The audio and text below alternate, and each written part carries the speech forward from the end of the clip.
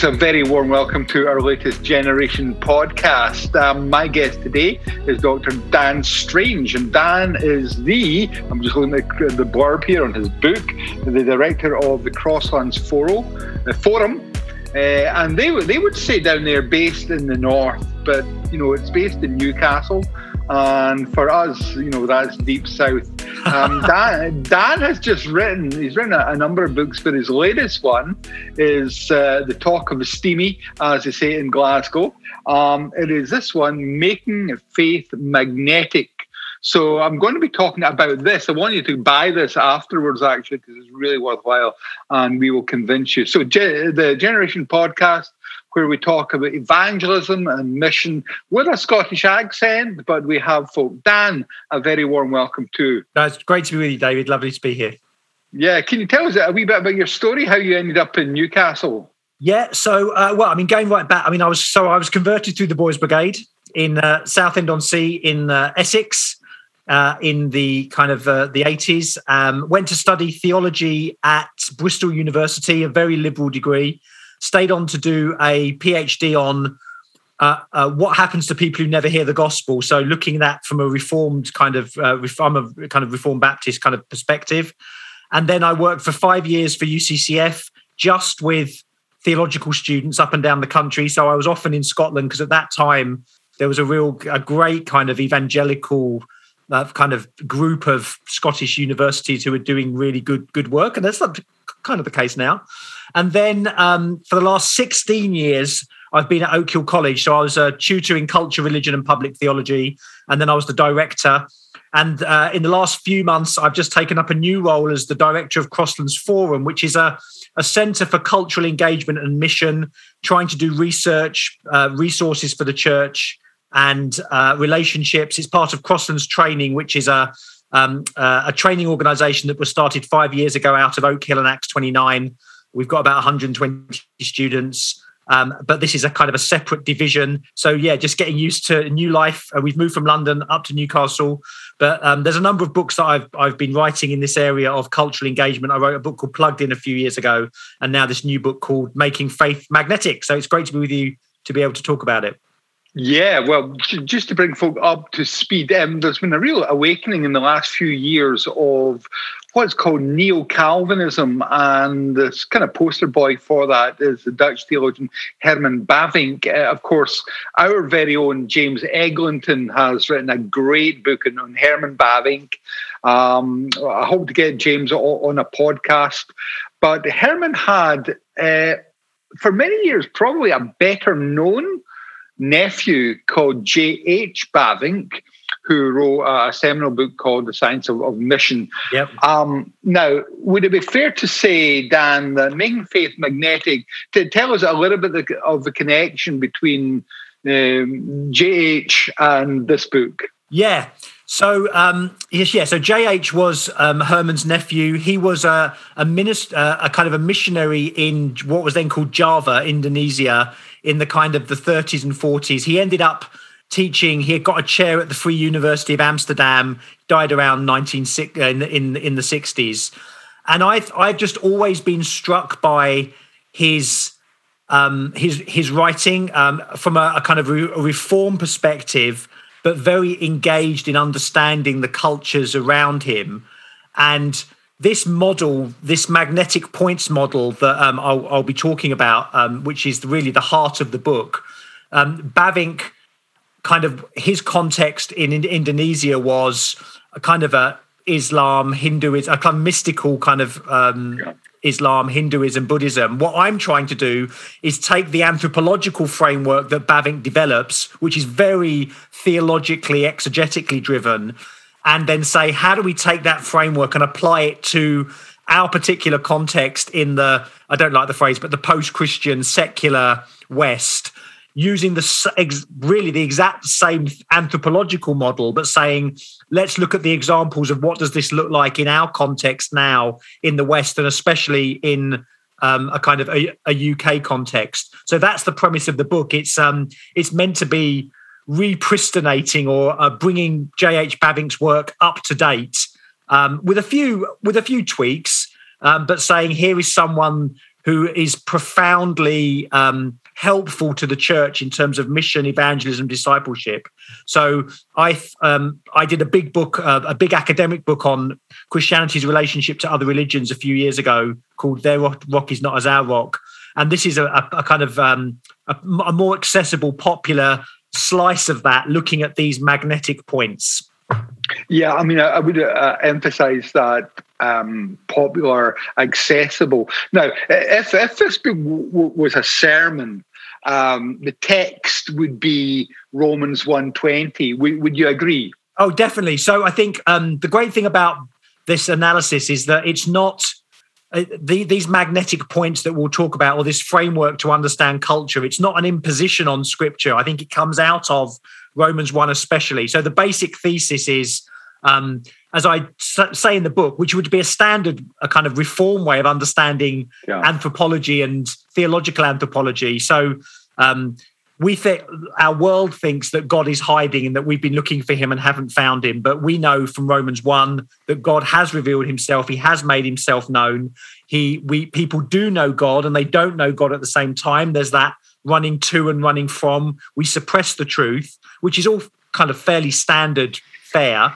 The interesting thing that Bavinck talks about is that bit in Romans 1 where it says, God has revealed his invisible qualities, his divine power, his eternal power and divine nature. And it's interesting. I spent a kind of a day in the Oak Hill Library looking at all the Romans commentaries, and really commentators don't really know why Paul talks about those particular invisible characteristics. And Bavinck has a really interesting exposition where he says, look, eternal power is the idea that God has made us as his image bearers and we are dependent upon him.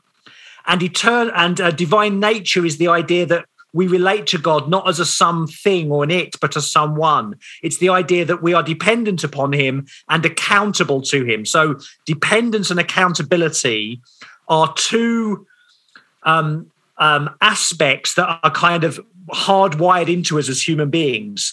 And even when we suppress the truth and we exchange it for other things, idols, we don't lose that structure of dependency and accountability. It's just not to the living God of the Bible anymore. And so the magnetic points, Bavinck says that these magnetic points are 5 issues or questions or categories that human beings are always drawn to, hence the magnetic illustration. He calls them direction signals as well. In the book, I talk about their 5 itches that humans have to scratch. They don't consciously think about it. They're living their lives are a response to that. But they all come out of that dependence and accountability of Romans 1. And so what all Bavinck does is put a kind of a framework to them. And they're not compartmentalized, the points. They're all aspects on what he calls the one religious consciousness, the person who is suppressing the truth and substituting it for idols, but still is made in God's image. Yeah, I mean, what struck me, I read the book this week, and one of the points you made is, after you've read this book, you'll begin to see these things everywhere.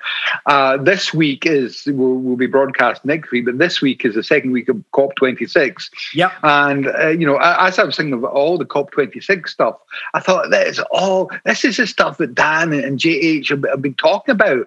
COP26 is a kind of parallel religious convention in many things, and a lot of things in the book you'd find amongst the kind of environmental lobby. Is that the reaction you want people to have after reading the book? Yeah, definitely. So I think the beginning of the book, I talk about the need for us to be encouraged that I think sometimes we think that we can't find traction with people. In some ways we want people who'd be against Christianity, but lots of people just aren't bothered. We think there's no connection points. I liken it to this film that I don't know whether some people have seen, this film called Free Solo, where the climber Alex Honnold kind of scales El Capitan without any ropes or anything. But there's this bit of the bit of the climb where it looks as if he's climbing glass, and as you only look in, you see there these little indentations and nubs that he holds onto. And in some ways, we need to do that creative work. If people are made in God's image, if they are human, then there will always be points of contact. And but it might not be in traditional religious categories. But of course, Paul says to the Athenians, I see that you're very religious. You have an unknown God. So the magnetic points are giving us a framework to see how do we have that traction, which then makes it easier to bring a gospel contrast, I suppose. So that's where the magnetic points work. It is trying to say to everyone, even though people don't think of it this way, people are religious. They're always working out their image of godness and the fact that they've suppressed the truth and substituted it for idols. And so all the magnetic points do is try to give some kind of scaffold or framework to that. Okay, well, we'll give folk a taste of this. I was thinking of a mnemonic. Very briefly, the magnetic points are totality, norm, deliverance, destiny, and higher power.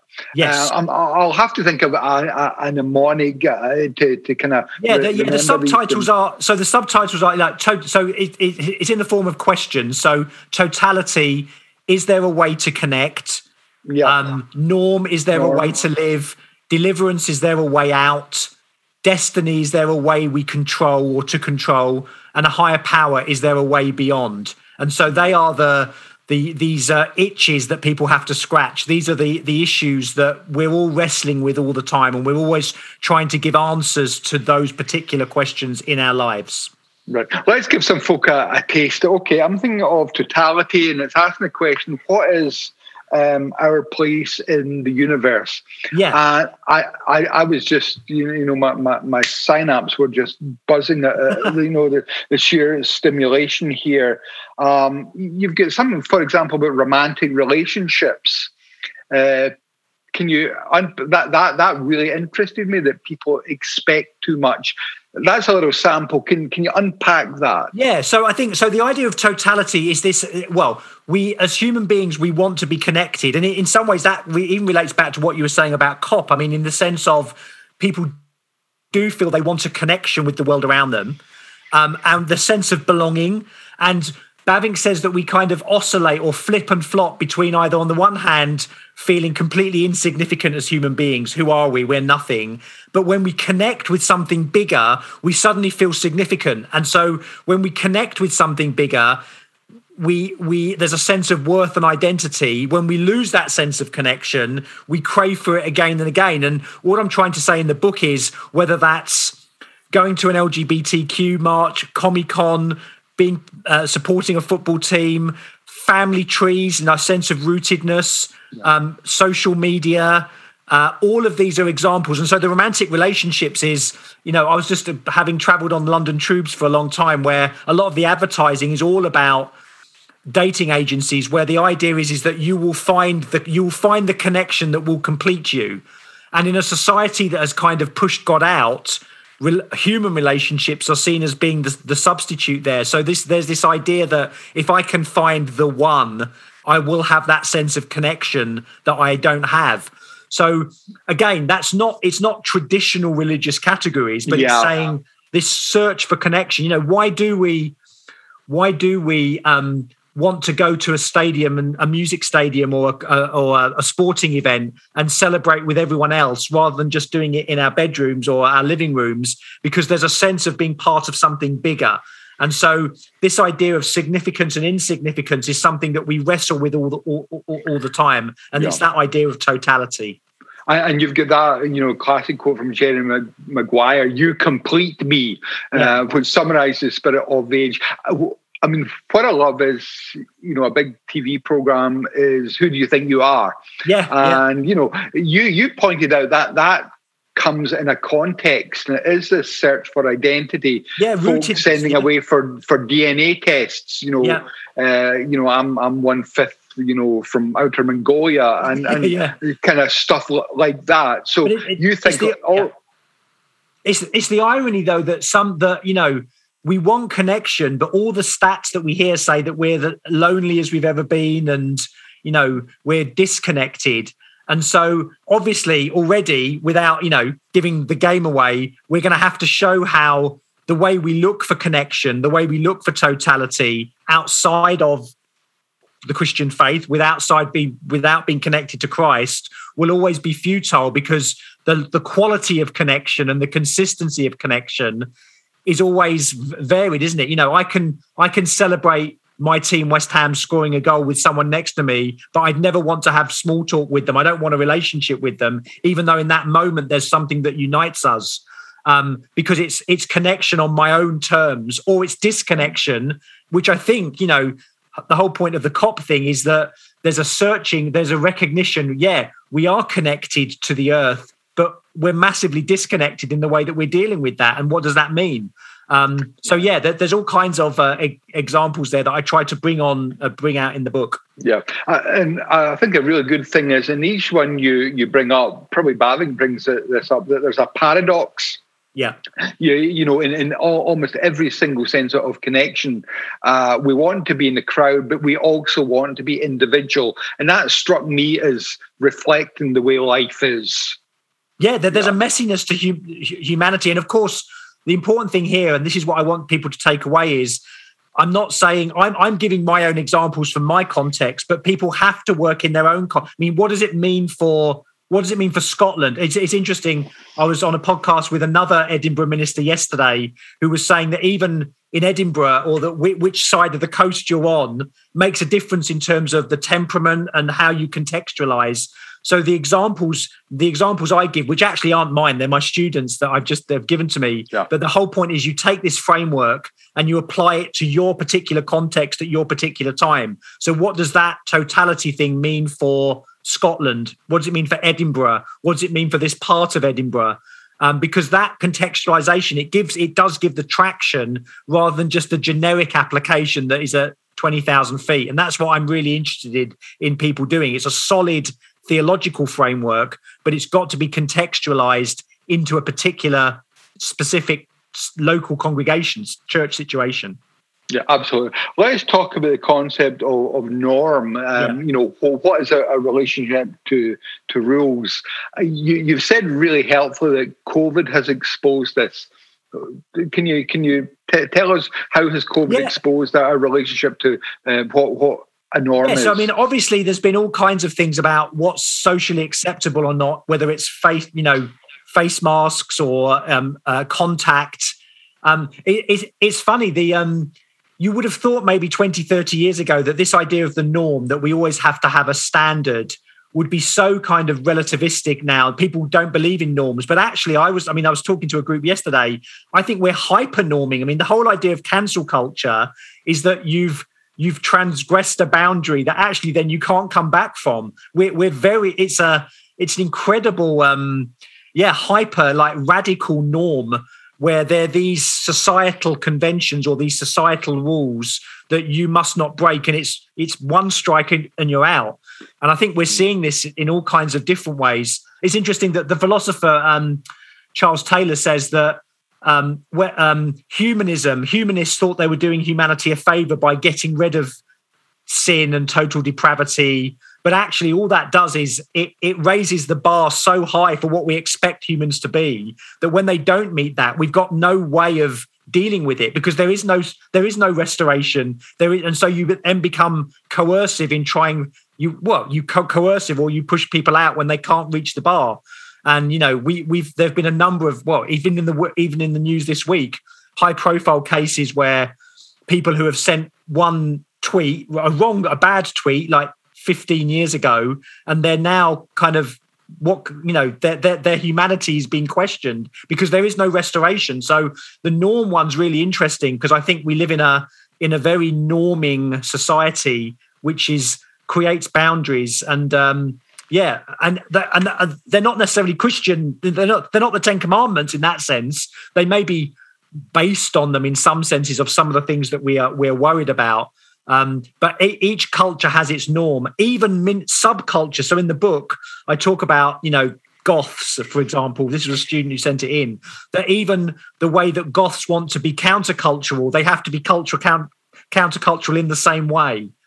It's a bit like C.S. Lewis's thing on the inner ring. We always create boundaries, who's in, who's out, and what are those standards. And I think all of us draw those lines because that's part of what it means to be human. Yeah, you'll have to read the book to see what the significance of pink is for goths. That was something that's a new revelation to me. It's interesting that this week the Green councillor from Brighton and Hove took a plane up to Glasgow for COP26, and I don't share the guy's politics or lifestyle, but the poor guy has suffered a kind of Maoist purge. It's like the Cultural Revolution, one step and you are out. You've got a really funny thing about what was it called, Norm Bingo. Again, the readers will look forward to that. But I mean, that's what I said. There are fun elements, there are playful elements in the book. Let's talk about deliverance. Yeah. Talk about is it Sehnsucht? So anyone who is interested in literature, and C.S. Lewis talks about this a lot. This longing for a longing for deliverance or a better world, whether it's looking back. I mean, I make the point that the Romantics in the 18th and 19th century used to build ruins because it was this idea of that's why they love the Arthurian legends. It's looking back to a golden age or looking forward to a golden age. And there's a sense in which this magnetic point says we're looking for deliverances. We know that there's something wrong with the world, and and the question though becomes, what is the problem, let alone what the solution is, and we can't agree on any of those things. And it's not just big cosmic pictures. I want to talk about mini deliverances in every day, people getting through the day. What is it that makes them unable to get them through the day? And one of those, and this is one of the things I find most interesting, is that actually deliverance from thinking about deliverance is one of the examples. So a pastor friend of mine who's counselling two 30-year-old men who are addicted to this mobile phone game because they just don't want to deal with their lives. And so they're distracting themselves, which is a distraction from thinking about what it means to live in the real world. Some people think that we need to be delivered from stuff out there. Of course, there's a lot of self-help books that say actually you need to deliver this. It's within you that's the problem. So there's a book that I talk about called The Chimp Paradox by this psychiatrist, Steve Peters, where he says basically, you need to deal with yourself, and actually there's bits of your brain that aren't even part of you. I mean, it gets very complicated.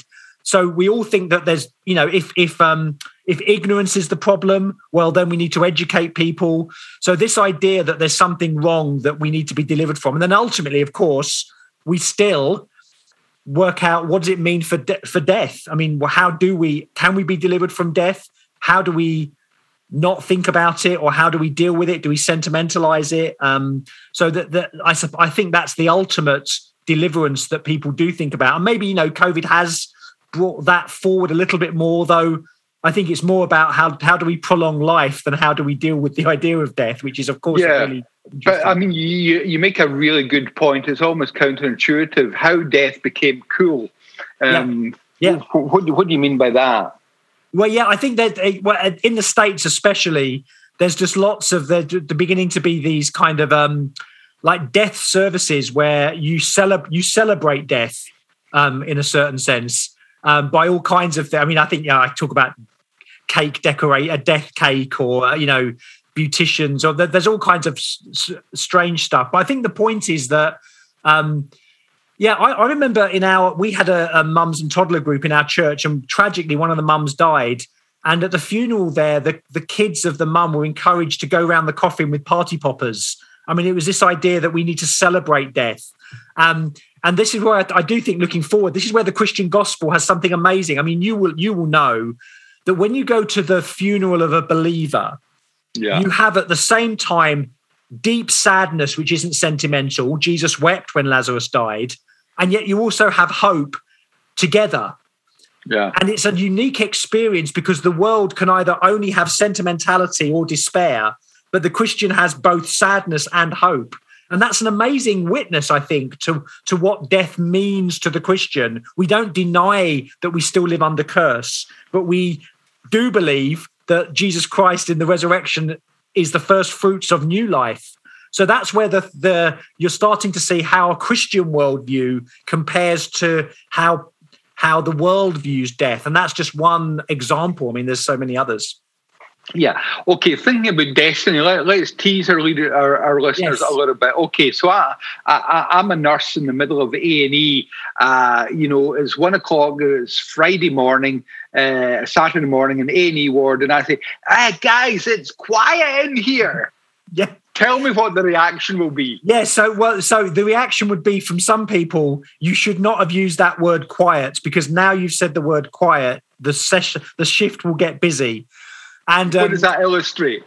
Yeah, well, I think so. Destiny is this great thing about the relationship between, I suppose, fate and freedom. And superstition is one way that we think about that.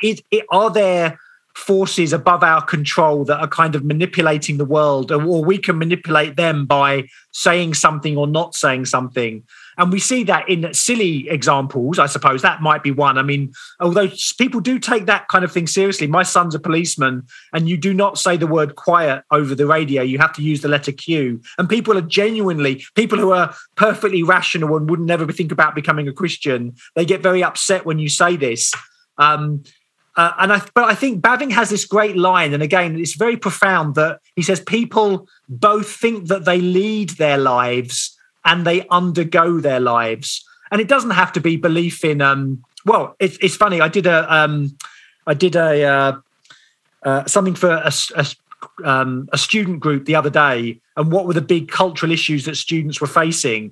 And there's this phenomena called manifesting, where apparently if you think of something enough, it will happen.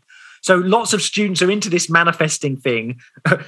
Interestingly, the other thing that they were thinking about or worried about was this injection spiking, where people are spiking people by injection. Now, in some ways, that's this is this destiny thing.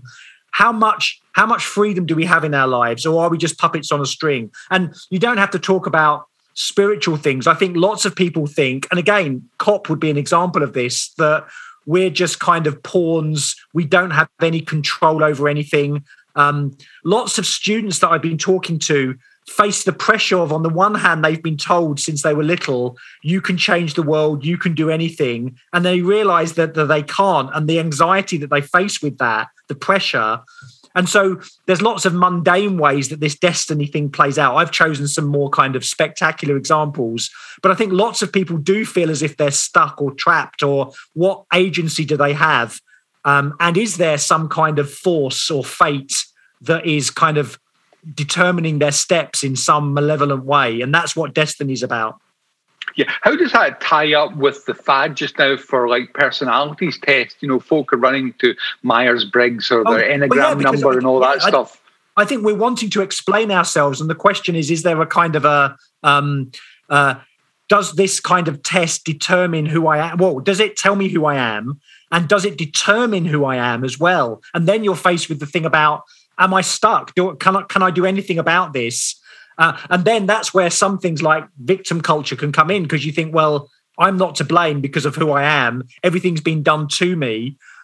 So there's a kind of that relationship between fate and freedom, which of course philosophers have discussed for more than 2,000 years. But it's where you see it at a very ordinary level with ordinary people in ordinary contexts where they're struggling with the same thing. Yeah. Okay. The last one would be higher power. You often think I often think of, 12 steps in Alcoholics Anonymous. Yes. Step number 1, I have a problem and I cannot overcome it, except for a higher power. You use, again, an expression with the source of the fire. I think a lot of folk can recognize the higher power thing, idea of transcendence, a greater So what I was trying to do here was, in some ways, this is I'm still not that happy with this. Is Bavinck used the term higher power, and I talk about a way beyond, because it's not simply a belief in God immediately. One thing I would note, David, is that I think when Bavinck was doing his work in Indonesia, almost the higher power was the first thing. Everyone believes in the God there. Everyone believes in gods or different gods. And the question is, can the gods give you the connection, the norm, the deliverance, the destiny? what it's reversed in our context, in that I don't think people immediately start with the higher power. It's deep down in our secular context. It's still there because, of course, we do believe we as a Reformed believer, believe we're made in God's image. There's a sense of the divine that Calvin talks about, but it's buried deep down. And it's only, I think, as you start answering the other magnetic points. Oh, who is there something or someone that connects me? Who does set the rules? Can I be delivered? Who is there some power that is greater than me? Yeah. As you start asking that more, then I think you necessarily eventually come to this idea of, is there something or someone beyond? And so I don't, and then the other factor to recognize is I don't deny kind of 2,000 years of Christian influence in our culture, which means that often people are looking for what I call in the book secularized religious experiences. So a friend of mine who went to the Holy Sepulchre in Jerusalem and felt something. It's not Orthodox Reformed Christianity. It's not the living God of the Bible, but it's this searching. It's this, I think lots of people have talked about, the secular being haunted, the idea that we find it very difficult just to close the lid on that there might be something transcendent. And then I think that's what the higher power's about. Now, eventually, I do think you then get to want to talk about what that higher power is, but it can be an impersonal force. I mean, that's the point. But it's where the other points converge is this idea of higher power. Yeah. Now, I said that if the book was a sermon, the text would be Romans 1:20. Preachers often talk about the joke of a standard sermon being 3 P's in a poem, but your book actually has got 2 P's, hasn't it? Yeah. So you've got the magnetic points, and secondly, you've got the magnetic person. I want you to talk a little bit about what's the phrase you use here is Jesus as subversive fulfillment. Yeah. I thought that was a great idea. Yeah, so subversive fulfillment is something that I kind of talk about in my previous book, Plugged In. So the basic idea, and again, whether it's Acts 17 or 1 Corinthians 1 especially, so subversive fulfillment is the idea that the cross, the preaching Christ crucified, always confronts every culture. The gospel is the antithesis. It's the opposite of human ways of doing things. What we think is foolishness, God thinks is wise, and vice versa. But in 1 Corinthians 1, Paul also says, he talks about 2 ethnic groups, Jews and Greeks, and both of them have different worldviews with different hopes, dreams. Jews look for power, Greeks look for wisdom. And Paul isn't afraid to actually say at the end of that passage, Jesus is power, Jesus is wisdom, in completely the opposite way that Jews and Greeks expect, but he still makes the connection. So the idea of subversive fulfillment is that the gospel always confronts, but the gospel always connects at the same time. So Paul, in the Areopagus, he wanders around the objects of worship and he says, look, the unknown God at the end of the day is not Jesus Christ. It's not a smooth stepping stone. And Bavinck's great on this. It's that there is no smooth stepping stone between people's idolatrous desires and Christ, because people have to repent. Repentance is turning around, and yet there's still connection. Like in Jeremiah 2, my people have turned from the fount of living water and turned to cisterns that cannot hold water. People are looking for water, but there still has to be a turning around. So in the previous book, I just called that subversive fulfillment. I think it's a great model for understanding culture. What I do in magnetic is to say, actually, Jesus is the subversive fulfillment of each of these magnetic points. So Jesus is the way that we connect. Jesus is the way that we understand norms. Jesus delivers us. Jesus is how we understand destiny. Jesus is the higher power, but in a subversive fulfillment way, which will mean a turning inside out of the ways that we're looking for connection and norm and deliverance and destiny. So and in some ways, what I want to say is this isn't any newfangled theology. For me, it's standard Orthodox Reformed Calvinism. But the way that we contextualize the answer to each magnetic point and to the human person is, I think, a creative way of doing it, rather than just saying, God created you, you've turned from him, you need to repent and believe the gospel, which is really what we're saying. But what does it mean for each magnetic point and the way that people are manifesting those magnetic points in their lives? So Jesus is the answer, but give me the contextual way in which specifically Jesus answers each point. Yeah. Okay, let's, I'm seeing the landing lights ahead in the airport here. Let's try and land this thing. I'm really interested in how people share their own faith. You've got a great quote here. I've written it down. It's not a quote. I think you've written it yourself. That we've to sprinkle little tastes of truth into the conversation and see where it heads. So I'm interested in listeners who want to improve their personal evangelism skills. I mean, I teach a little class called Gossiping the Gospel. To me, that this book would be ideal for anybody who wants. So, can you tell us what that phrase means? Sprinkle little taste of truth. Yeah. So the first thing, and this is not to avoid the question or even say that's an invalid question, but I think the first thing, and this is towards the end of the book, is the first thing I want Christians to do is actually apply these magnetic points to their own heart, to their own discipleship. So how are we drawn away? How are we wanting connections? Or how do we think that God has got it in for us rather than seeing him as a loving Heavenly Father? Where do we look for other deliverances? And then I think as our hearts are changed, then we will naturally want to gossip the gospel because we have good news. So I think there's a certain amount of let's apply it to our own hearts, and then out of our hearts, we then want to gossip the gospel.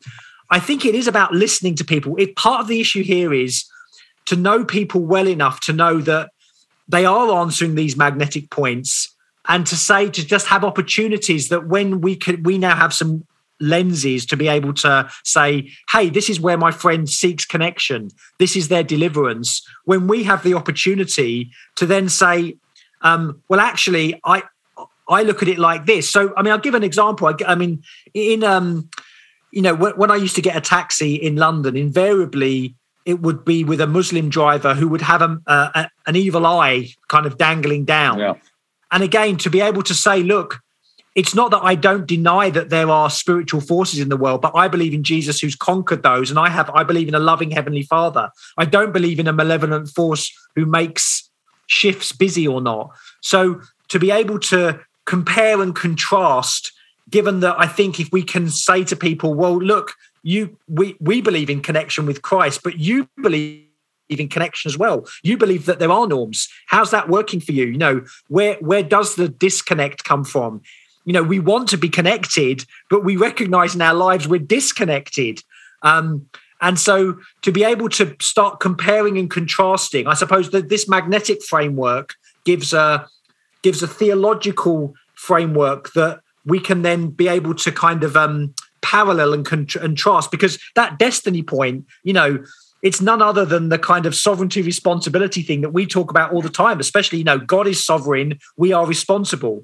Now, in some ways, all non-Christians are bad theologians. They're dealing with the same issue, but they have a very skewed way of understanding it, which just leads to despair and disillusionment and destruction. But to be able to say to someone who feels completely stuck, or they feel as if there is their fate's doing them a bad deal, to say, look, I believe that we've been created in God's image. God does have a plan. We are slaves in a certain sense, but when we come to Christ, we have an amazing freedom. I can say God does have a plan for my life, but it's not to stifle me. It's for my own flourishing. So all of this is just trying to give points of contact that over a relationship, could be a lifetime, we have the confidence to try and connect what we believe in with what they are believing in at the same time. Great. Okay. Well, thanks for that, Dan. It seemed to me that you enjoyed writing this book. It kind of flows a little bit. What's your dream? What's your prayer? That how would people use this book? Yeah. So at the moment, I'm hoping that one might be able to develop a course that churches could run, which would be going through this material. But at the moment, I'd love Christians to read the book, meet in their local congregations, and just try and think about how do people in your local area manifest these points, and how might we, both as individual Christians and as churches, be able to try and scratch those itches in some ways. And so I want I want people not just to use the examples that I've given, but to think up their own examples. And, these things take time. You need to percolate. But how do we contextualize the analysis, the framework in our own lives, in the life of our church? There's an appendix at the end of the book on what this means for preaching. There's all kinds of applications. So that's my dream, that Christians will pick up the book, read it, get together with other Christians in their local communities and say, what does this mean for my church, my local area at this time in this place? And then try to apply it in terms of the conversations that we have or the things that we want to do as a church. That would be my dream. Great. Okay, Dan, thank you again. For those of you who are listening, it's Dan Strange, Making Faith Magnetic, published by the Good Book Company. For those of you in video, here is the book. You can get it from Free Church Books that we sponsor. You can get it from Eden. You can get it from any decent Christian bookshop. A great thing to do would be use it as a book club. A few folk get together in a church, go through a chapter. And you'll see stuff like there's a great Doctor Who quote. David Tennant famously says, "I'm so sorry, so sorry." I think he says that in Doctor Who. How many times? A lot. I think someone did a compilation that you can find it on YouTube. All the times that he says, "I'm so sorry," because he realizes that he can't solve everything. And it's really interesting, given that Doctor Who's sometimes seen as kind of a savior figure. David Tennant was the Doctor who basically said, "I can't solve everything." Yeah. And again, if you're interested in theology, one of the great things about Calvinism is neo-Calvinism, as is shown as with the Bavinks, it connects so much with real world. It's not scholastic. It really, John Stott spoke about double listening, building bridges into the culture. This is a quintessential bridge building book. I am really excited about this book, and it's not just Dan's not paying me here. I don't think he's not going to retire on the royalties he gets from this stuff either, but it's really, really worth buying. Dan, thank you for your time. Thank you for inviting me on, David. And Generation listeners, thank you for joining with us again. This is the second in our second series of Generation Podcast. Stick with us. We've got more exciting discussions and conversations over the next few weeks. Have a great day, and we wish you every blessing. Goodbye.